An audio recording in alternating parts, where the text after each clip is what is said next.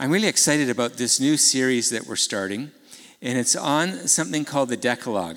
Now, what you might know it as is as the Ten Commandments. You'll discover in a moment that that's misnamed. But this is a series that I have been preparing for the last, I would say, at least 4 months, and am very excited to go through this with you. And I really hope to be able to communicate in such a way that you'll see just how vital, what we would describe as the Ten Commandments, how vital they are.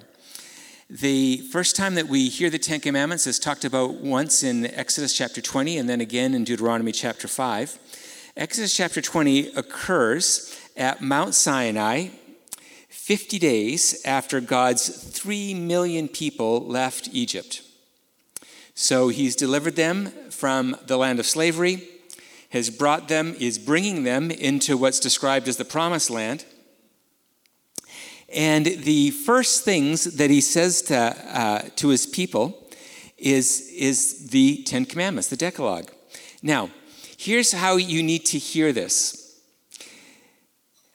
This is the only time that God ever spoke audibly to all of his people. And it's the only time that he ever wrote with his own finger something that we still have today.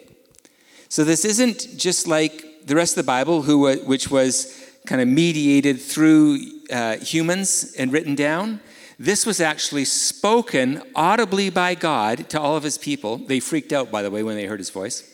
They said, "Stop it, it's too intense." But spoke audibly, and he actually wrote it down. Now, he only did this once. So what would he want to say? He doesn't say this anywhere. Like, if he's going to write it down by his hand, what is he actually going to say? And it's about morals and ethics. Now, I would think that if I just had like a few paragraphs, what I'd really want to communicate, if I was God, which is a stretch. But if I would want to say, how much I love everybody, and this is who I really am, and I don't want to be misunderstood, so I'll just describe myself a little bit, and I'll talk like that. And what he decides to do is give us 10 things, 10 behaviors that he considers to be the main thing that he wants to communicate to his people. I just think this is incredible. So, what is the message? What's the overarching goal of these 10 sayings? What is it? Well, it's freedom. In Exodus chapter 20, verse 2, which is the verse just before the Ten Commandments, it says, "I'm the Lord your God. I'm the Lord." Whenever you see in the Bible, Lord capitalized, capital L, capital O-R-D, when you see all that capitalized, it is translating the word Yahweh. And Yahweh is God's personal name. And so when you read the Lord, it sounds very removed and distant. He's actually communicating his personal name to his people, which is a very different way of reading it. So, "I am Yahweh your God, who brought you out of Egypt, out of the land of slavery." So this message has 2 parts to it, that we're freed from slavery and for relationship. Let's look, first of all, at being freed from slavery. So if you know the story in Exodus where God raises up Moses has kind of a power encounter with Pharaoh.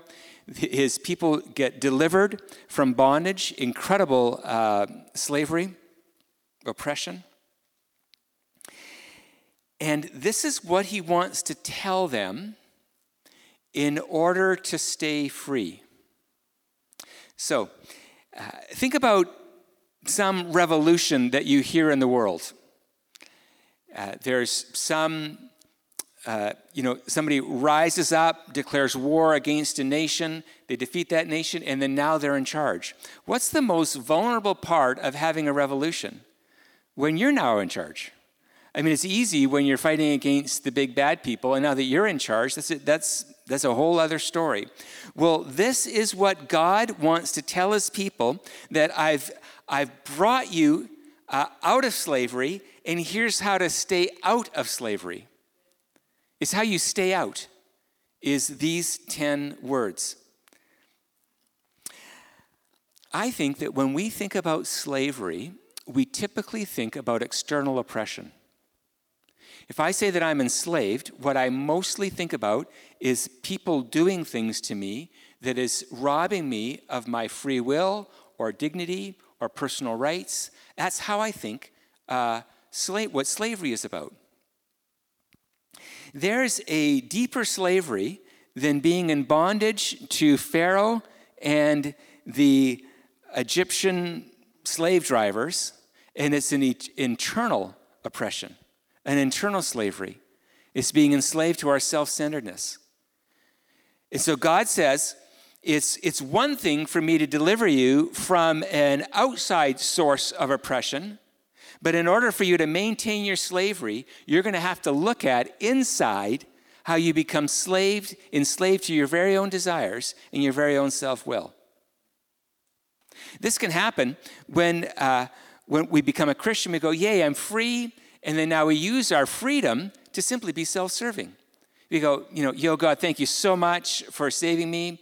I really appreciate it. And now I get to just experience your forgiveness, and I get to do whatever I want. And what we discover with that kind of mentality is that we actually become even more enslaved than we were before. We become enslaved to our own selfish desires. Listen to how Psalm 19 describes what the law is like. Listen to this. I think this is just, when I read it, I never equate the law of God with anything that's being written in these verses. But listen, the law of the Lord is perfect, refreshing the soul. So the next time you read through Leviticus, you go, I am so refreshed right now reading Leviticus. Has that ever been? The law of the Lord is perfect, refreshing the soul. The statutes of the Lord are trustworthy, making wise the simple. Meaning that there's no way to become wise without the law. The precepts of the Lord are right, giving joy to the heart. Again, have you ever connected the law of God with joy? The commandments of the Lord are radiant, giving light to the eyes. The fear of the Lord is pure, enduring forever. The decrees of the Lord are firm, all of them are righteous. They are more precious than gold, than much pure gold. They are sweeter than honey from the honeycomb. By them your servant is warned. In keeping them there is great reward. This is how the law of God is described. I don't know. Have you ever felt that? So in the Old Testament, there's 613 laws. And you're reading a law about not mixing cotton and wool. And it refreshes you like honey and fills you like gold. Like, this is way better than gold, that I know not to mix wool and cotton. I am set free tonight. Do I get an amen? There is just, it's a stretch. It's a stretch to view the law of God as life-giving and refreshing the soul. Yet this is exactly how the Bible describes it. That's called faith. So here's what I think. This is my experience, both personally and when I talk to other people. The thing that I hear you and I most concerned about is, I would describe it as mental health, emotional health, social health, economic health. When I hear people talk, we're worried about rising interest rates and being able to have a job that allows us to stay in this city at all. We're concerned about our closest circle of friends, whether we're getting along. Our emotional stability is a huge concern to us, as well as our mental well-being. All of those things are described in Psalm 19. That somehow, get this is just shocking. Somehow, through the law of God, we are going to experience mental, emotional, social, and economic health. That the key to all of that is found in the law, particularly the Decalogue. So we're going to spend this week and then 10 more weeks looking at this, just because I think it's going to take that long to believe what I just said. I just think it's going to take that long, that we're going to go, okay, so this is the key that unlocks all the health issues that I'm concerned with. This is it. I think it is. I really do. And it's going to take some faith and pressing in on our part to see how this is true. So the first thing that we're set free is we're set free from slavery, from not just an external oppression, but an internal oppression, that somehow the law sets us free from that. And then we're set free not just from slavery, but for relationship. If you've been in this church at all, we quote Matthew 20, verses 18 to 20 a lot, because it summarizes, it says this is the sum of the law and the prophets, the sum of the Bible is to love God and to love your neighbor. It's the purpose of the Bible, and it's the purpose of our life. So, if you've heard me preach, care a lot about love. Why didn't God start with love? Why didn't he, because he's only written once with his finger, why didn't he just say, I really love you, and I'd like you to love me and others, period. Instead, he gives a list of 10 things that we should or shouldn't do. Why? I think God is treating us the way that we treat our children. When we have a 2-year-old, 1-year-old, I won't go into the teens. I'll stay low, just to be kind. We say, you say to a 2-year-old, I really would like you to love me. Like there's nothing going on. Do you want candy? Because that's how I like to be loved. Like there's no. Now we know that we want them to become loving, but the way that you help somebody become loving, giving and receiving love, is actually saying, I'd like you to pick up your toys. I'd like you to say thank you when somebody gives you something. There's practical behavioral things that we say, and as children mature, they have in their heart a bunch of do's and don'ts. But over time, those do's and don'ts, you begin to go, why do I do that? Why am I allowed to do that and not do that? What's going on? Oh, love is being described. But the way that you actually get to experiencing love, get this, is through behavior modification. You start with behavior. You actually don't start with the heart. I was listening to somebody give a lecture, and he says, if I go into any church, he says, in North America, and I say, do you believe that God loves you? All the people who call themselves Christians go, oh yeah, for sure. And then you say, do you love God? They go, yeah. I'm insulted actually that you would ask me the question. But anyways, yes, I love God. You'll never get an argument. Because love is typically, in our society, an abstraction. It's an emotion. It's its most deepest level, it might be described as acceptance. God accepts me, I accept him. We have a few issues, but we're working them through. And we would call that love. And then the Bible comes along and says, let me just give you a heads up on where love starts. Do or don't do these 10 things. If you want to grab hold of what love is, if you really want to know that God loves you and to set you free, and if you really want to love him, do this. This is a very different kind of Christianity. I'll introduce you to two big words, just because it's amusing and you can impress your friends. I know you'll use it that way. The first is Gnosticism. Gnosticism is a first century heresy that came into the church that somehow separated behavior and thought. And the idea is that if you were enlightened, you would have particular kind of beliefs, and those beliefs would make you true and right and pure. And what you did, not super important. Didn't really matter much.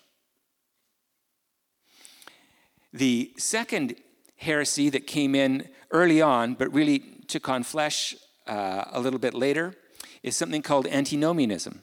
And it's the idea that because Jesus forgives my sins, I can basically do whatever I want. Because I'm going to get forgiven anyways. And so it's just optional. Behavior is optional in Christianity. Now what we have, this is called, just to, again, give you a heads up, this is called an evangelical church. Okay, that's what you're part of right now. You might want to walk out now if you, maybe that's news to you. But we're an evangelical church, and that primarily means that we build this church on the truth of God's word. That's the main thing. I think that, there's a lot, it means more, but that's the main idea. We're an evangelical church, and we're built. Evangelicals have become Gnostics. Just so long as you and I believe the right things, it's all good. In evangelical churches, it is dangerous and divisive to talk about behaviors. You don't want to go there. Because the first cry, as soon as you bring up behaviors, the first cry is going to be legalism. This is a legalistic church. I always knew that was true. I felt it in my heart. And it's just been proven because you asked me to do a thing. And if you ask me to do a thing, that's judgmental and it's legalistic. And it's the law and it hurts me inside. Evangelicals are typically, these days, undervaluing behavior and overemphasizing thinking. This is a huge deal. Getting ahead of myself. What if our mental, emotional, social, economic health will actually be healed behaviorally by the grace of God? That's a different kind, I think, it's a different kind of Christianity. And I'm personally convicted by this.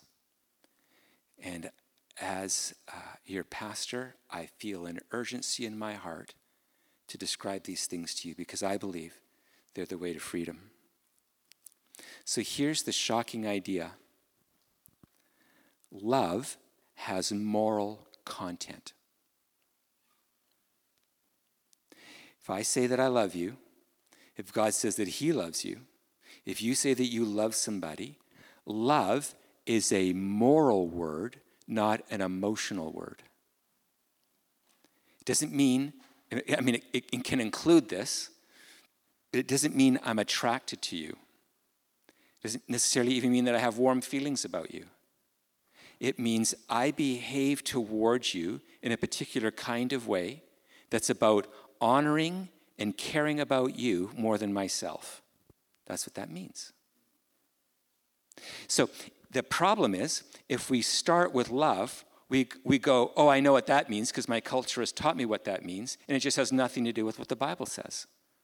And so the Bible has to back us up to Exodus chapter 20 and say, let's just lay again a foundation of behavior that health and freedom, liberation, joy, connection, love, all of those things are built upon. And if you miss being a toddler, you'll get into your teen years and adult years, and you'll wonder why you're still unstable. And it's because the foundation of right behaviors has not been rightly laid in our hearts and lives. And so we're going to make a huge risk. And we're going to risk legalism to understand just how powerful the gospel of Jesus Christ really is. So love has moral content. If I say to Debbie, I love you, it means I'm putting you ahead of me.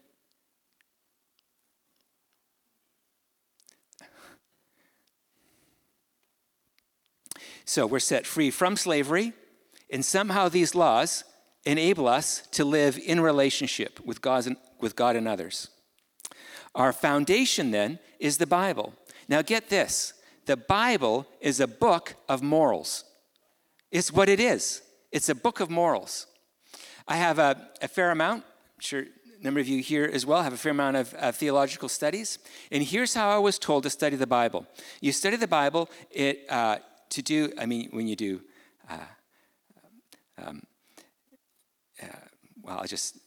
when you study the Bible, you do two things. You look at the history and the setting in which the Bible was written, and then you look at the grammar and the language in which it was written. It's called the grammatical historical method of interpretation. That's what I was taught. And it's absolutely right and incomplete. Because the Bible isn't just words, and it's not just historical, it's ethical. And unless we understand the ethics of a passage, we haven't fully understood the Bible. The Bible is a book of morals. It answers the question, what good works has God called us to do? 2 Timothy 3:16, this is a verse, 16 and 17, this is the verse that gets talked about all the time when you want to show somebody that the Bible was written by God. Here's what it says. All scripture is God-breathed. That's enough. We just mumble the last part.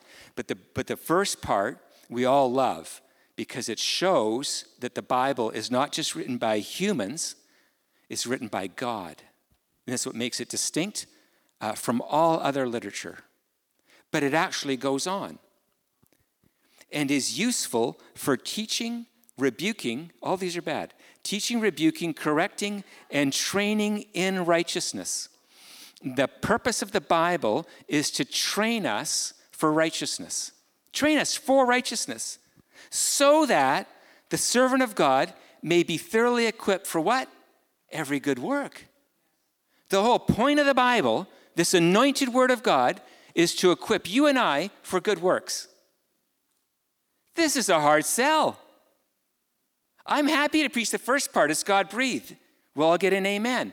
The last part is the reason why you and I have the Bible is so that we can be trained to live righteously. It means in right relationship and to do good works. That's the whole point of the Bible. This is just absolutely remarkable. This means that if we were to resent the law, we actually resent love, because the law is just a description of love. There's a fancy word, it's called implicit ethics. Scholars will say that in the Bible is implicit ethics. And what this means is that whether the Bible, we're reading a part that is about the laws, teachings, stories, poetry, prophecy, the worldview, all of these things implied, implicit in all parts of the Bible is morals. And so if you and I read a Bible story, we read Goliath, David and Goliath, super cool, love it when the bad guy gets beat up. A little gross, how he did it, but it was old. So I can put up with it. That's a moral story. There's a moral to that story. And a moral means it's something about our relationship with God and one another that story is teaching us something about. It's a moral story. And we haven't fully understood the story unless we understand how it would change our behavior in relating to God and others. 2/3 of the Bible is story. And those stories are telling us something. They're not just for our amusement. They're telling us how to rightly relate to God and to one another. Now, when you read the laws in the Bible, as we said, there's a little over 600 of them. They're packed into the first part of the Bible. When you read them, you can read them in the way that we interact with law today. We live in a democratic society, And the primary way in a democratic society, if there's a disagreement with you and I, what we're going to appeal to is the law. And so we're going to say, somebody parked in front of your condo, and you didn't like that. But the only way that you can say anything is if there's a law that says you can't park in front of my condo, and then you now have authority to say something. And then what you'll argue about is the law. And so what you'll see in law courts is people argue over loopholes and technicalities, and the law is seen as very scientific and exact.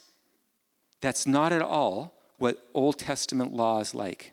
It's just not like that. The best way to describe it is as case law. It's giving a few examples to paint a picture of what love and relationship look like. It's just giving examples. It's never meant to be complete. In fact, most of the laws, when some of these laws deserve death, even back in the time in which they were strictly obeying these laws, the penalty of death was often not even used. But it's describing the severity of an offense.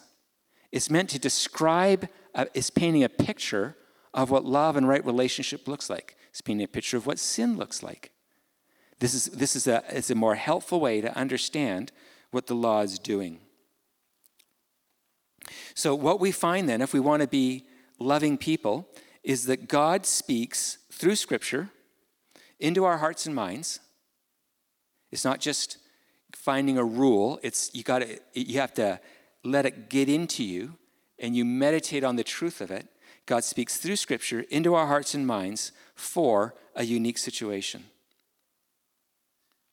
And we can't understand the truth, the law of God, until it penetrates our hearts and it's filled us from the inside out, and then we know what to do. Psalm 25:5 says, "Lead me in your truth and teach me, for you are the God of my salvation. For you I wait all the day. All day long I marinate in your truth, looking at what your law would look like in a moment, so that I can be in right relationship with you and right relationship with others." So the Bible is a book of morals. It teaches us how to have right relationship with God and others. Finally, the Bible reveals then that love is neither lawlessness nor legalism. Here's what's helpful to know. We call the Ten Commandments the Ten Commandments. That's misnamed. In Deuteronomy, it's described as the Decalogue. Deca means 10, log means word. It's 10 words. It's not actually even law. It's 10 words. It's 10 points of advice that will transform your relationship with God and others. That's what it means. So you don't read it as, what am I allowed to do again? And is there a loophole? And how close can I get to the line? This is not what law is like.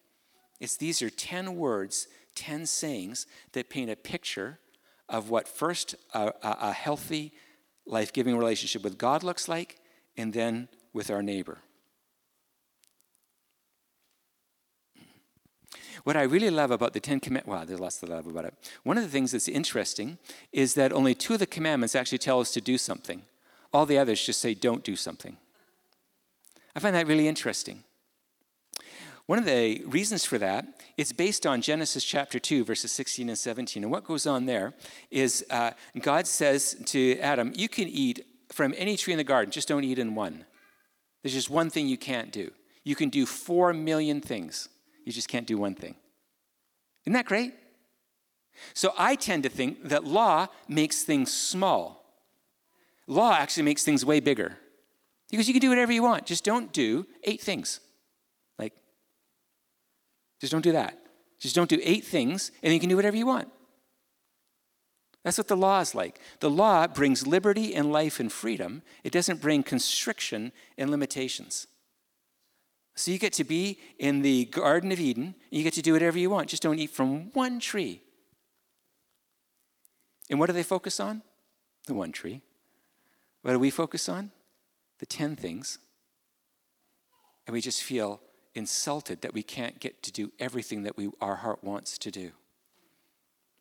So the Bible reveals that love is not doing anything you want, nor is it following rules in a scientific, cold, uncaring kind of way. It gets rid of both extremes, and it says this is something about love and relationship. And if you start living this way, you will be catapulted into a relationship with God that's going to be thoroughly life-changing. One of the things that's very trendy right now, those of you who listen to podcasts and Christian content, you'll notice that right now what's very trendy is something called spiritual disciplines. And so we should meditate on the Bible, we should fast, pray, solitude, silence, these kinds of things. Great stuff. Highly recommend it. They didn't make it into the Ten Commandments. What your relationship with God is built on is having Him be the only God. That's what it's first built on. Then it's built on having, I'm going to go and preach every one of them, but then it's built on not having a misunderstanding of who God is, but let Him define who He is instead of you. And then once you have decided that it's only Him and it's His definition that you're going to live by, now you've got to not misrepresent Him in how you live. It goes on like that. I prefer spiritual disciplines over the Ten Commandments. Because I can go away and meditate on something, think about stuff. Really helpful. But the Decalogue demands something of me that offends my self-centeredness. And until you and I get around to that, God will never be as helpful as He says He would like to be. It'll always just be a little, doesn't seem to be what I thought it would be.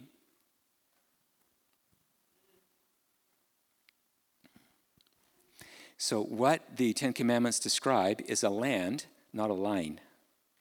They describe a wide open space of enjoying God and one another. They don't describe a thin line that you and I have to balance our way through life, hoping that we'll stay on the straight and narrow. That's not what the Ten Commandments are about. Before I conclude, let me say one more thing. What's also interesting about this introduction to the Ten Commandments is the Ten Commandments are given after they were delivered. What that means is that God was their deliverer before He was their lawgiver, which means that God bases His relationship with us not on our performance, but on His deliverance, His salvation. And so then we respond to Him in these ways. We don't earn a relationship with Him. We respond to His initiating a relationship with us in these 10 ways. Very helpful to know. So we're concluding now. What if, can you just hold on, just focus for another few minutes. What if your life and mine, the primary problem in our life is moral? What if the primary problem in my life is not money, not time, not discouragement, which I live with almost every day, not discouragement, not feeling alone? What if my chief ultimate problem, the only problem that God wrote with His finger, the only problem is a moral problem that I don't do, or not I do, depending on whether it's a negative or positive command, 10 things. You guys, I think if we could grab hold of this, it won't just change our lives, it'll change our city.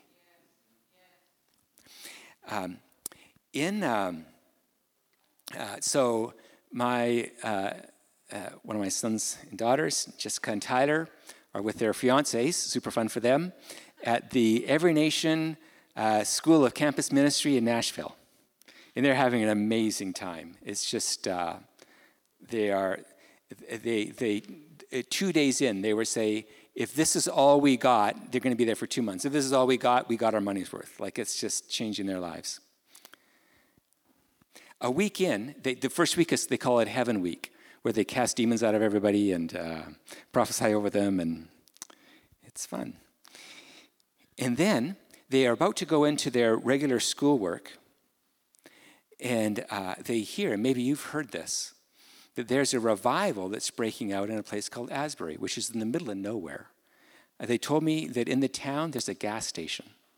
That's it. It's in the middle of nowhere. So they have stuff to go through because it's a 2-month course and it's really tight. Kevin York, who's been at our church, he's the executive director for All of Every Nation. He says, we're going to pay for all the students, we're going to pay for their hotel and all of their food to go and experience revival. And they all pack up in cars, go down there, spend 3 nights down there. And here was the common, there's 2 common descriptors of revival. A priority on the love of God and personal repentance. I've studied revival over the years, and what I have heard time and time again for revival to come is it's birthed in prayer. For sure, we need to be a praying people. What gets less press is revival is also built on repentance. When we look in the Old Testament, we see certain moments of revival. We see during the time of Nehemiah and Ezra, we see in Hezekiah, and then we see in John the Baptist. What was the baptism of John the Baptist? A baptism of repentance. What did when they stood and heard the law of God in Ezra, they stood for hours and then wept in repentance. Hezekiah, radical reform through Israel, repentance. What if you and I aren't experiencing personal or social revival because we struggle to know what repentance practically looks like in our life, and we still have a theoretical vision of who God is and how he answers prayer? I'm trying to explain with all this in me how important this moment is for us. And this moment is going to make us be full of joy and lightheartedness and wisdom and refreshment. This is not legalism. This is joy and life, but it is behavioral. And this is what you and I are going to have to wrestle with in the next couple months.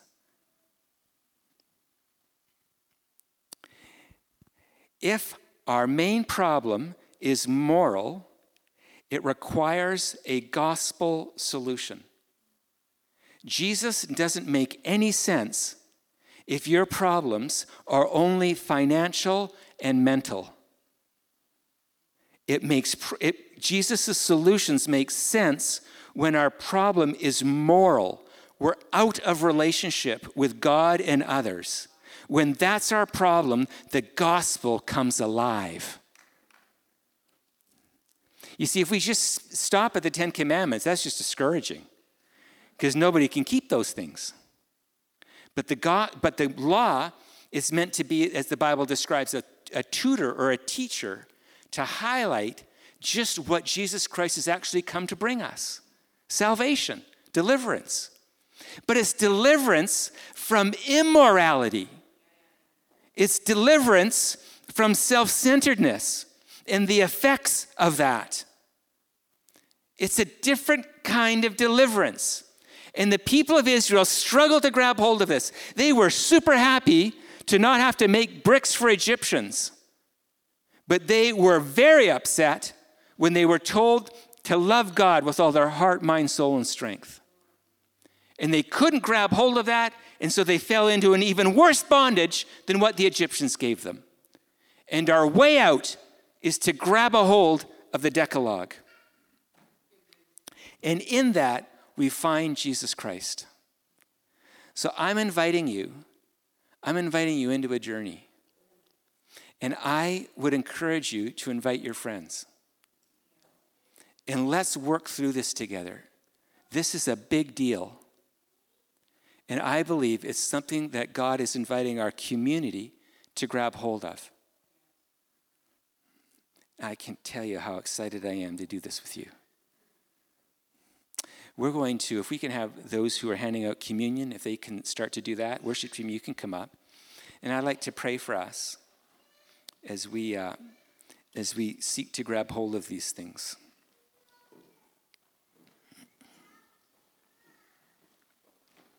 Listen to the gospel described in Titus chapter 2, verse 14. It says, Jesus Christ gave himself for us to redeem us from all wickedness and to purify for himself a people that are his very own, eager to do what is good. Father, I thank you that this is what salvation is.